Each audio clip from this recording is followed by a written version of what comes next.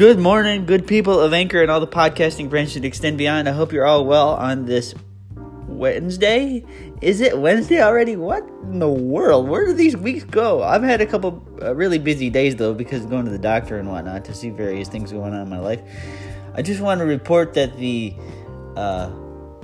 cystoscopy went well yesterday. There's nothing abnormal going on with my bladder, so that's a good thing.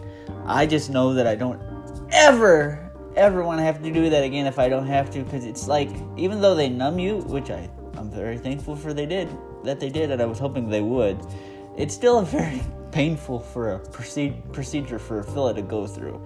It's not something that is a walk in the park by any means, so if you have to have a cystoscopy, make sure they numb you very well, and pray, okay? That's pretty much the advice I can give you there. I found a solution for my knee problem with my right side as far as scooting around the house. Although it does work, I'm going to see what I can find in regards to a scooter or a scooting assistant to make my life a little easier with this new form of transportation that I'm doing instead of crawling. And it's going to take some time for me to break the 30-year habit of crawling, because I did it for 30 years. But I need to scoot around in a much safer way. I found a solution to do that. The only problem is, after a certain amount of time, my tush is going to get worn out as well, I think. So I need to find a scooter, specifically a scooter board. That's what I'm going to try first. A scooter board that might make my scooting life around the house a little bit easier. That's my next goal, so that I can figure out how to scoot around here safely and maybe not have to bump my butt on the not hardwood floor, but the laminate floor so much, because we don't have laminate around here, but we have hardwood.